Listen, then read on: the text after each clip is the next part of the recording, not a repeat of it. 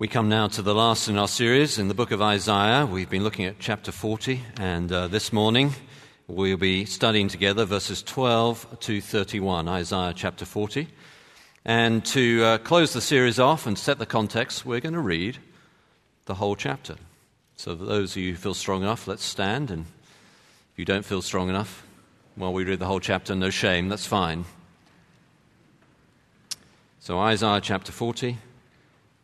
As I say, we're looking at verses 12 to 31 this morning, but we'll begin reading it in verse 1 of chapter 40 and read the whole chapter. Comfort, comfort my people, says your God. Speak tenderly to Jerusalem and cry to her that her warfare is ended, that her iniquity is pardoned, that she is received from the Lord's hand double for all her sins. A voice cries, "In the wilderness prepare the way of the Lord. Make straight in the desert a highway for our God. Every valley shall be lifted up, and every mountain and hill be made low. The uneven ground shall become level, and the rough places a plain, and the glory of the Lord shall be revealed, and all flesh shall see it together. For the mouth of the Lord has spoken." A voice says, "Cry." And I said, "What shall I cry? All flesh is grass, and all its beauty is like the flower of the field. The grass withers, the flower fades when the breath of the Lord blows on it. Surely the people are grass. The grass withers, the flower fades, but the word of our God will stand forever. Go on up to a high mountain, O Zion, herald of good news. Lift up your voice with strength, O Jerusalem, herald of good news. Lift it up, fear not. Say to the cities of Judah, behold your God. Behold, the Lord comes with might, and his arm rules for him. Behold, his reward is with him, and his recompense before him. He will tend his flock like a shepherd. He will gather the lambs in his arms. He will carry them in his bosom, and gently lead those that are with young. And then this is the section we're looking at this morning, beginning at verse 12. Who has measured the waters in the hollows of his hand, and marked off the heavens with a span, enclosed the dust of the earth in a measure, and weighed the mountains in scales and the hills in a balance? Who has measured the Spirit of the Lord, or what man shows him his counsel? Whom did he consult? And who made him understand? Who taught him the path of justice, and taught him knowledge, and showed him the way of understanding? Behold, the nations are like a drop from a bucket, and are accounted as the dust on the scales. Behold, he takes up the coastlands like fine dust. Lebanon would not suffice for fuel, nor are its beasts enough for a burnt offering. All the nations are as nothing before him. They are accounted by him as less than nothing, an emptiness. To whom then will you liken God? Or what likeness compare with him? An idol? A craftsman casts it, and a goldsmith overlays it with gold and casts it for silver chains. He who is too impoverished for an offering chooses wood that will not rot. He seeks out a skillful craftsman to set up an idol that will not move. Do you not know? Do you not hear? Has it not been told you from the beginning? Have you not understood from the foundations of the earth? It is he who sits above the circle of the earth, and its inhabitants are like grasshoppers, who stretches out the heavens like a curtain and spreads them like a tent to dwell in, who brings princes to nothing and makes the rulers of the earth as emptiness. Scarcely are they planted, scarcely sown, scarcely has their stem taken root in the earth, when he blows on them and they wither, and the tempest carries them off like stubble. To whom then will you compare me, that I should be like him, says the Holy One? Lift up your eyes on high and see who created these. He who brings out their hosts by number, calling them all by name, by the greatness of his might, and because he is strong in power, not one is missing. Why do you say, O Jacob, and speak, O Israel? My way is hidden from the Lord, and my right is disregarded by my God. Have you not known? Have you not heard? The Lord is the everlasting God, the creator of the ends of the earth. He does not faint or grow weary. His understanding is unsearchable. He gives power to the faint. And to him who has no might, he increases strength. Even youths shall faint and be weary, and young men shall fall exhausted. But they who wait for the Lord shall renew their strength. They shall mount up with wings like eagles. They shall run and not be weary. They shall walk and not faint. This is God's word.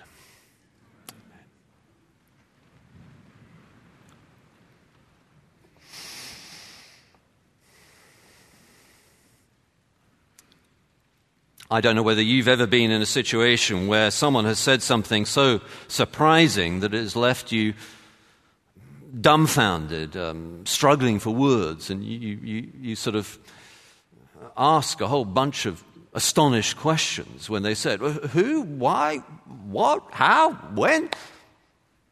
Something like that happened to me recently when I was getting my hair cut at the hairdresser, and a procedure that is rather less expensive than it used to be.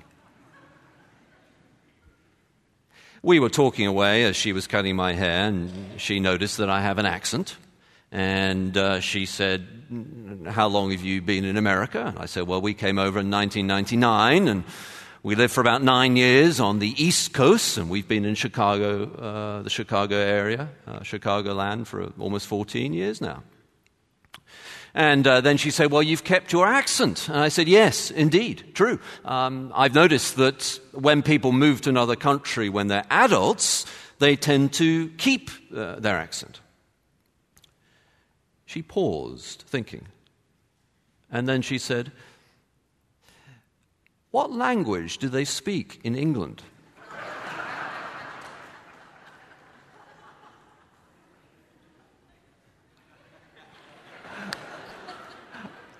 Who? Why? What? When? How? I'm a pastor, and I felt that I needed to be as gentle as I could. So all I could think of saying was, they speak English in England.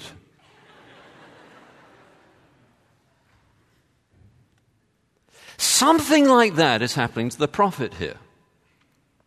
The passage we've just read out is known as a disputation. What that means is, scholars imagine that it was first delivered in the context of the city gate of some ancient city, when a statement was made that became a dispute, a debate, a disputation. The statement you'll find right here in verse 27, on the lips of Jacob, of Israel, of God's people. Why do you say, O Jacob, and speak, O Israel? This is what they were saying. My way is hidden from the Lord, and my right is disregarded by my God. See, they're picking up on what the prophet has been saying. That phrase, that my way, is almost certainly reflecting something that he has preached earlier, back in verse 3 of the chapter, when the voice, one of these dramatizations of the preacher's message, he says, in the wilderness prepare the way of the Lord. But now his hearers say, but my way is hidden from the Lord, and my right is disregarded by my God. He doesn't care and he doesn't know. And to that, the prophet is so flummoxed. He asks a whole series of different questions. Who? Why? What? When? Have you not known? Do you not understand? Essentially, what was happening was that Israel, Jacob, God's people, had in their mind a wrong idea of who God was. And therefore, though he'd been preaching, as we've been seeing, that comfort comes from the gospel, though he'd been saying that, they could not get it because they didn't get who God was.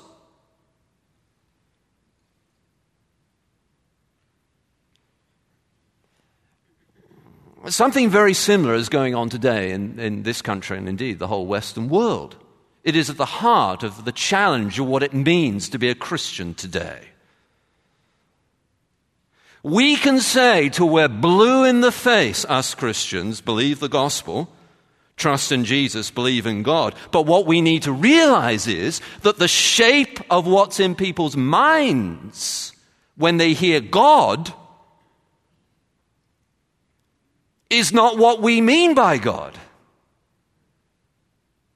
This has become blatantly obvious increasingly. Well, a survey came out in 2021 by Barna Group, one of these big statistical Christian survey companies that surveyed Americans, and found that of the predominant worldview, 88% of Americans had what they called a syncretistic view of God. What that means is a pick and mix. Bit of this, bit of that, bit of the other. And if within that syncretistic view of God there was a particular leaning within that 88% of all the different options, all the different kinds of gods,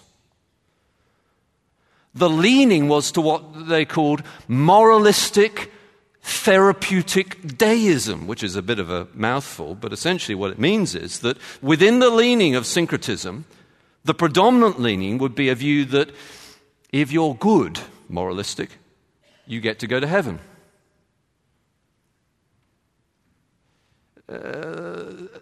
It's a scales. More good, more bad, you'll get to heaven. Moralistic.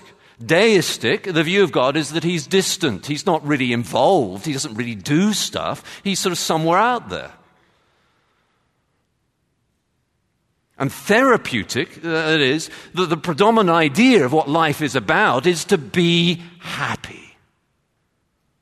And then preachers like me or Christians like us here who believe in Jesus go out there and say, you've got to follow Jesus and pick up your cross and follow him. And we're surprised that people cannot compute what we're saying. What do you mean? Life is about moralistic therapeutic deism. If I'm good, I get to go to heaven. God is somewhere up in the sky.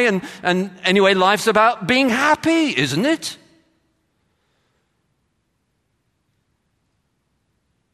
And anyway, there are all these different options out there. Syncretistic, a bit of this, a bit of that, a bit of the other.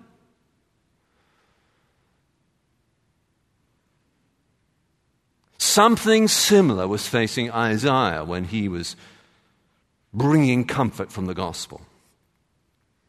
And what we need to do is to examine carefully how he approached it, so that we too, here in this church, can have a right view of God and proclaim effectively a right view of God to those around. You see, in our vision statement as a church, we have our mission statement, which is proclaiming the gospel, but very carefully in our vision statement, we express that as the God-centered gospel, because if people don't understand who God is, they won't understand the gospel. Let's see how Isaiah approaches that in this passage. First of all, I want you to notice all these surprise questions. They're everywhere, aren't they? Verse 12. Who has measured the waters in the hollow of his hand and marked off the heavens with a span? He goes on and on about this, doesn't he? And then verse 13. Who has measured the Spirit of the Lord? Whom did he consult? Or then verse 18. To whom then will you liken God? Or verse 21, do you not know? Do you not hear? Has it not been told you from the beginning? Have you not understood from the foundations of the earth? All these questions that express the flummox, the dumbfounded nature of what the prophet was feeling. How can you say that? Verse 22, it is he who sits above the circles of the earth, and its inhabitants who bring princes to nothing. Scarcely, verse 24, are they planted when he blows on them. To whom then will you compare me? Verse 28, have you not known? Have you not heard? Now, scholars do point out that there are themes in all these surprise questions, and that indeed is true. So there's a theme of the universe, verse 12, who's measured the waters, the physical material reality, the heavens with a span, the dust of the earth. And then verses 13 and 14 have a theme of knowledge, of understanding, who has measured the Spirit of the Lord, or as the footnote has it, it could be who has directed the Spirit of the Lord, or as the Greek translation puts it, the mind of the Lord. But if the Spirit of the Lord is the right translation, the emphasis here is obviously on what God is thinking, what man shows him his counsel, whom did he consult, who made him understand. So there's a theme of the universe, there's a theme of knowledge, there's a theme of the nations, isn't there? Verse 15, behold the nations, all the different peoples, they're accounted as the dust on the scales. In other words, that they don't even, if you had a scales and you put something to measure on it, then all the peoples in the world are nothing more than the dust on the scales that doesn't even measure compared to who God is. And so there's a theme of the nations, and there's a theme of worship. Verse 16, Lebanon will not suffice for fuel, nor its beasts enough for burnt offering. And Lebanon, of course, was the place famous for its forestry and the number of trees that it had. What's being said there, it's a bit like saying that the whole of northern Canada, with all its trees, is not enough to produce enough fuel for the kind of burnt offerings that God would require. And then again you get the nations, verse 17. And then it returns to the universe, verse 22. It's he who sits above the circle of the earth, and then sort of bounces back down to the peoples. Its inhabitants are like grasshoppers. And then back up to the universe again, who stretches out the heavens like a curtain and spreads them like a tent to dwell in. And then there's a theme of the rulers, the governing authorities, the powers that be. Verse 23, he brings princes to nothing, makes the rulers of the earth as emptiness. Scarcely are they planted, scarcely sown, scarcely has their stem taken root in the earth, when he blows on them and they wither. All the time we spend on CNN or Fox News or BBC or whatever your news channel may be, thinking about all the powers that be, and the prophet's saying, he blows on them and they wither. Emptiness compared to who God is. So there are these different themes. There's a theme of the stars, verse 26. Lift up your eyes on high and see. Who created these? He's thinking about the stars. But the overall impression is astonishment. How could someone say, as they were saying, my way is hidden from the Lord and my right is disregarded by my God, when they knew who, if they understood who God was? The only possible conclusion is they did not. Well, they weren't thinking straight.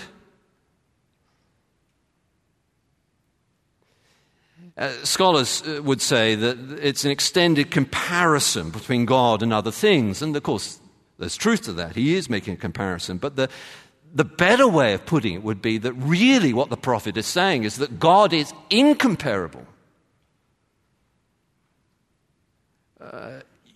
He's above and beyond. And this is brought out by a brilliant structure in the passage. So if you look at verse 18, he says, to whom then will you liken God? Or what likeness compare with him? Of course, the point being nothing is like God. But then that's emphasized by basically the same words being repeated in verse 25. To whom then will you compare me, that I should be like him, says the Holy One. And similarly, there's this underlining of this incomparability of God by a repeated phrase in verse 21, do you not know? Do you not hear? And then verse 28, Have you not known? Have you not heard? I think the prophet referencing what he's been preaching. Haven't you heard? Haven't you been listening to what I've been saying? Isn't this exactly what you've been told from the beginning? It's the same message, but do you still not get it?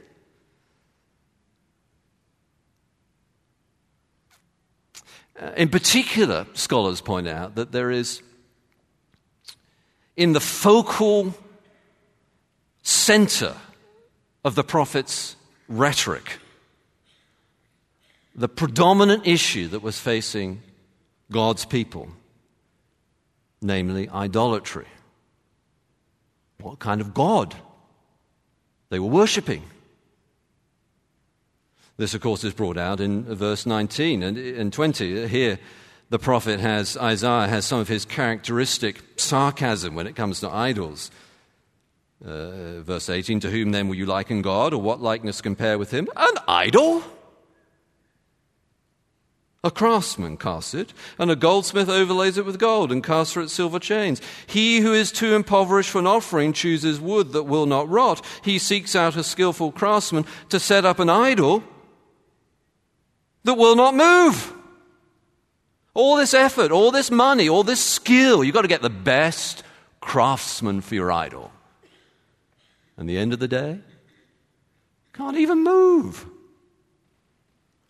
He's got this sarcasm that he brings out about idols in various places from chapter 40 all the way to chapter 55. That's very much the central focal point of the prophet's mind. You can see this in the famous section in Isaiah 44 from verses 9 to 20. It's worth studying if you get home to look at it, just how he does it. But it's really quite, well, it's funny. It's definitely sarcastic. I won't go through it all. But for instance, verse 16, he's talking about how an idol is made. He says, half of it, that is the wood that goes towards making an idol, he burns in the fire. Over the half he eats meat. He roasts it and is satisfied. Also he warms himself and says, aha, I'm warm. I've seen the fire. So he uses half it to make a fire, to keep himself warm and to roast meat. And the rest of it he makes into a god, his idol. And he falls down to it and worships it. He prays to it and says, deliver me, for you are my God. What he's made from wood. I suppose few of us here are tempted to build a little statue. But the idolatry here is more than a physical emblem. Some scholars think that the prophet is thinking particularly about the Babylonian syncretism with all their different pantheon of gods. And that's certainly possible. One that was predominant at the time was the god called Marduk. And in this chapter, Isaiah introduces various phrases that could be intended to be an apologetic, to show that Marduk is not really God, which they may have been tempted to think, given that they've just been told they're going to exile with Babylon. Maybe those gods, those syncretistic gods, are the real powers. And Marduk was said to, when he, in the myth, the Babylonian myth that I've studied and read, in the Babylonian myth, it said that he consulted with other gods when he created the universe. But here, Isaiah says about the real God, whom did he consult? And who made him understand? God didn't consult with anyone, not the real God. Or Marduk is said to have arranged the stars. But about the real God, lift up on your eyes high and see who created these. He brings out their hosts by number, yes, but he calls them all by name. God knows the names of the stars by the greatness of his might. He's not one among many syncretistic gods. He's the Lord. Could be that the prophet Isaiah is thinking particularly about the Babylonian gods. And indeed, in chapter 46, verse 1, he says this: Bel bows down. Bel is another name for Marduk. Nebo stoops. Nebo in the Babylonian myth was an offspring of Bel. And we get the character that appears in the Bible, Nebuchadnezzar, from the name of the god Nebo.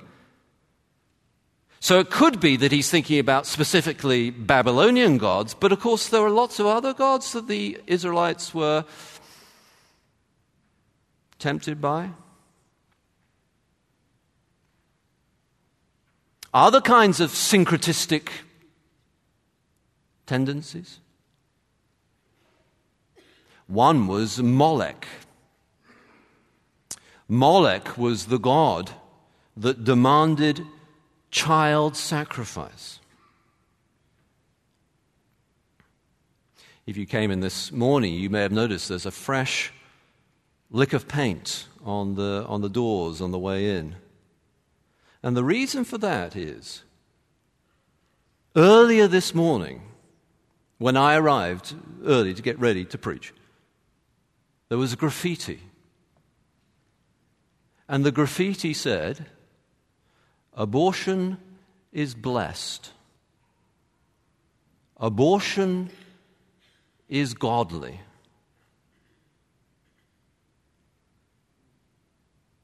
Of course, the question is, what kind of God is that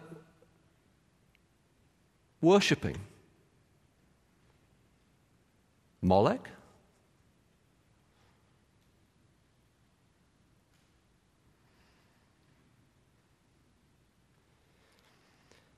But we shouldn't be quick to point fingers and judge other people. Senior Christian leaders across the Western world over the last 10, 15 years, if you listen to their conversations with one another, have been increasingly concerned that the church in the West has fundamentally become corrupted and invaded by syncretism. Other kinds of views of God. How else could we say, as the Israelites said, my way is hidden from the Lord? How could their way be hidden from the Lord if He's the Lord? How is that possible? The only way you could think or feel that is if you don't think or feel that really He knows everything.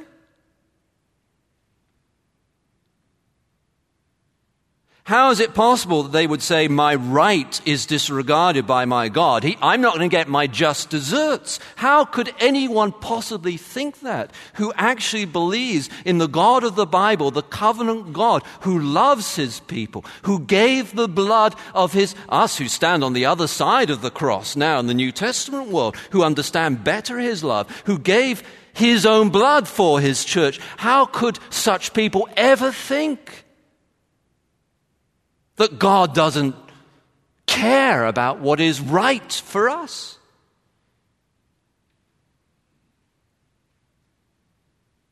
The only way we could think or feel like that is if we don't have a right and true understanding of who God is. Have you not known? Have you not heard? Here's the theological center of it. Verse 28, who is the Lord? The Lord is the everlasting God, the creator of the ends of the earth. Essentially, then, what he's saying here is this comfort that we've been considering together, this power, this strength, this salvation, ultimately,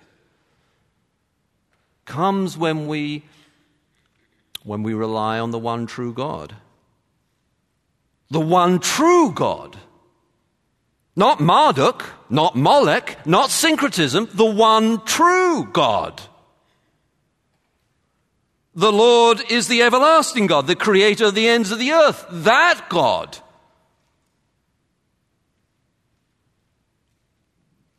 What does it mean to rely upon Him? Well, of course, that's the The call of the passage is in verse 31. It says, they who wait for the Lord, or I think better translated probably in more recent versions of the ESV, it puts it like this, they who wait upon the Lord.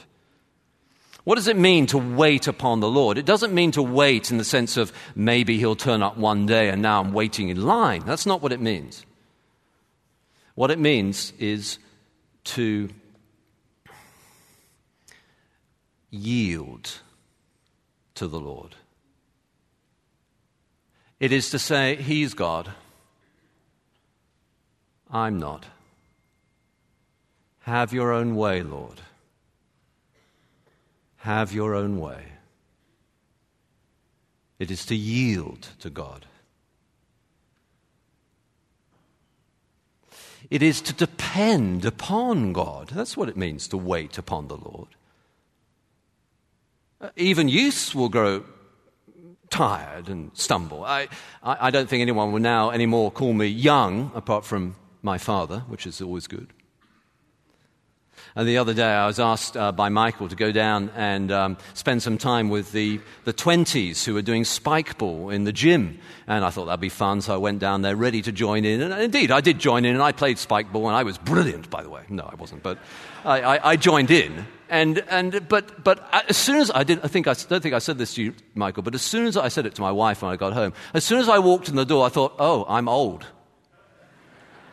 Like the palpable energy in that room. And you sort of walk in and go, okay, yeah, I really am old. But this is going to be fun. I had a great time. Even youth, you young people, don't rely on your strength. You clever people, don't rely on your cleverness. You rich people, don't rely upon your riches. To wait upon the Lord is to depend upon Him. What does the Bible say? Not by might, nor by power, but by my Spirit, says the Lord. To yield, to depend. It also means to expect. That's why some translations translate this wait upon the Lord as to hope. But that's not quite right either, because to hope, in the way we use hope, has a sense of, I hope it might happen, but I don't know whether it will. But to wait upon the Lord has a sense of expectancy. This is the Lord, the everlasting God. Jesus says, I'll build my church, and the gates of hell shall not prevail against it. He is able to do abundantly more than we can ask or imagine. We expect. What's God going to do now? We yield to Him. We depend upon Him. We expect from Him. But then obviously, of course, to wait upon the Lord also means to be patient. Not everything that is promised to us, and certainly not everything we hope for, will we experience in this life. And part of being a Christian, part of being a mature Christian, is to be patient, to wait upon the Lord. I was thinking about that this week. There's a well-known conference that's been going on for some years called the Passion Conference. And it's a very good conference. A lot of good, well-known preachers have headlined it, and it's a huge conference, the Passion Conference. But as I was thinking about that this week, I thought, I wonder whether we could get as many people to turn up for a conference that wasn't called the Passion Conference, it was called the Patience Conference. Probably not. But I suspect we need that, patience, even more than passion, or at least as much. Comfort comes from those, as we put it in the thesis statement for the sermon, those who rely upon the Lord, yield, depend, expect, and are patient. Well, how, though, do we bring this down to earth for ourselves this weekend. I think a little bit of diagnosis is probably called for. Let's throw out a few themes. Church. Someone who self-identifies as a Christian and yet never is involved in a church. Now, I know that there can be seasons of life. I understand that we have people who've watched us on live stream and YouTube and then have come to church as a result and come to know Jesus as a result. And it's a great mission tool. I get that. I know there are times when people are sick and unable to get to church, seasons of life when people are older and unable to get to church. We visit, we care for such folk. I get all that.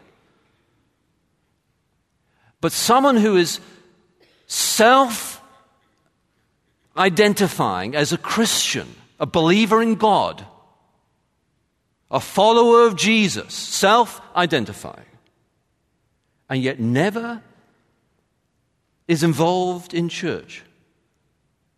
Well, we have to ask, don't we? What kind of God are they really believing in?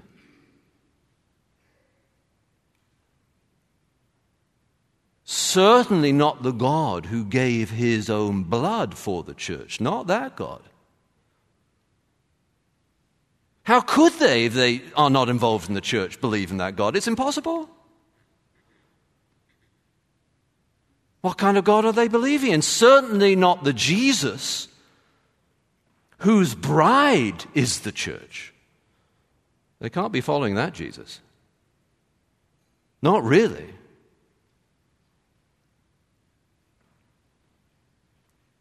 Well, let's throw out another one. Money.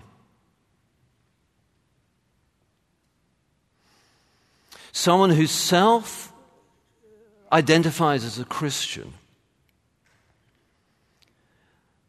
but never gives any money to the work of the gospel. Now, again, I understand there can be seasons of life, seasons where things are really hard. We have, Michael mentioned earlier, a care and share fund for such times.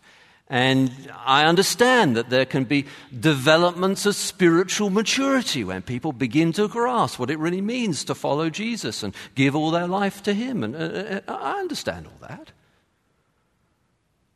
But someone who self-identifies as a Christian, but never gives any money to the work of the gospel, what kind of God are they believing in? The God of Mammon? Certainly not the God who says, invest your treasure in heaven where thieves cannot break in and steal and rust will not destroy. Not that God.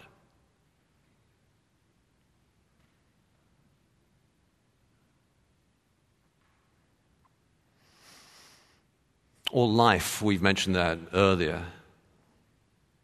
And again, I know it's a controversial issue, but we believe in the God who makes every single human being in his image. And all are equally valuable.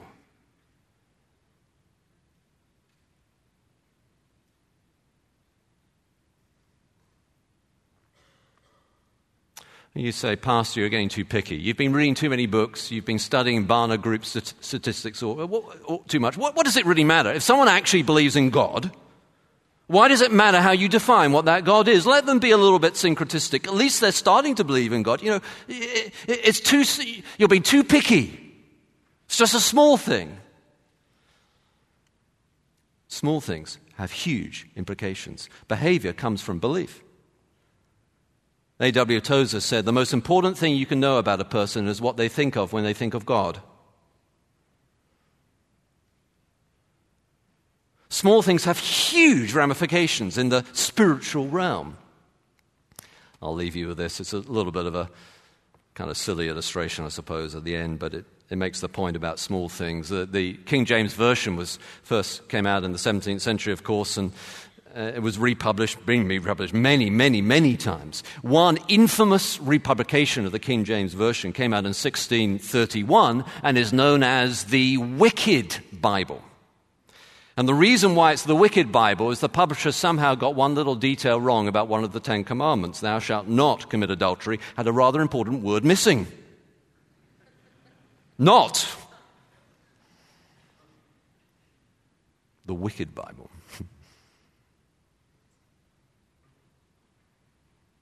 What kind of God are you believing in?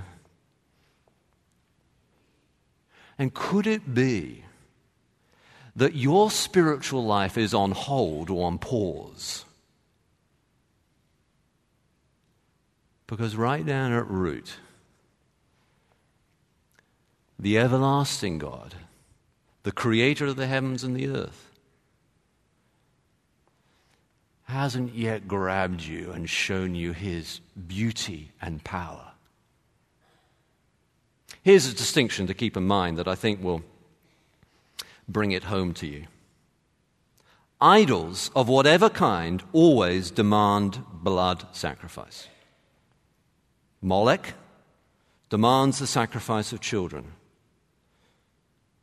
The god of money demands the sacrifice of your time, your family, and your health to be wealthy.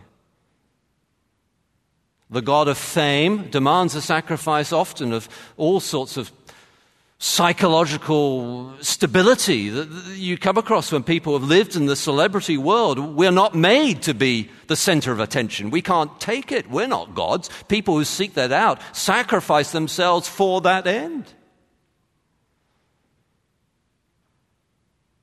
But the real God of the Bible, he has it the other way around. He sacrifices himself for you. He gives his blood for you. That's how you tell the difference. And that's the God we worship. Let's pray together.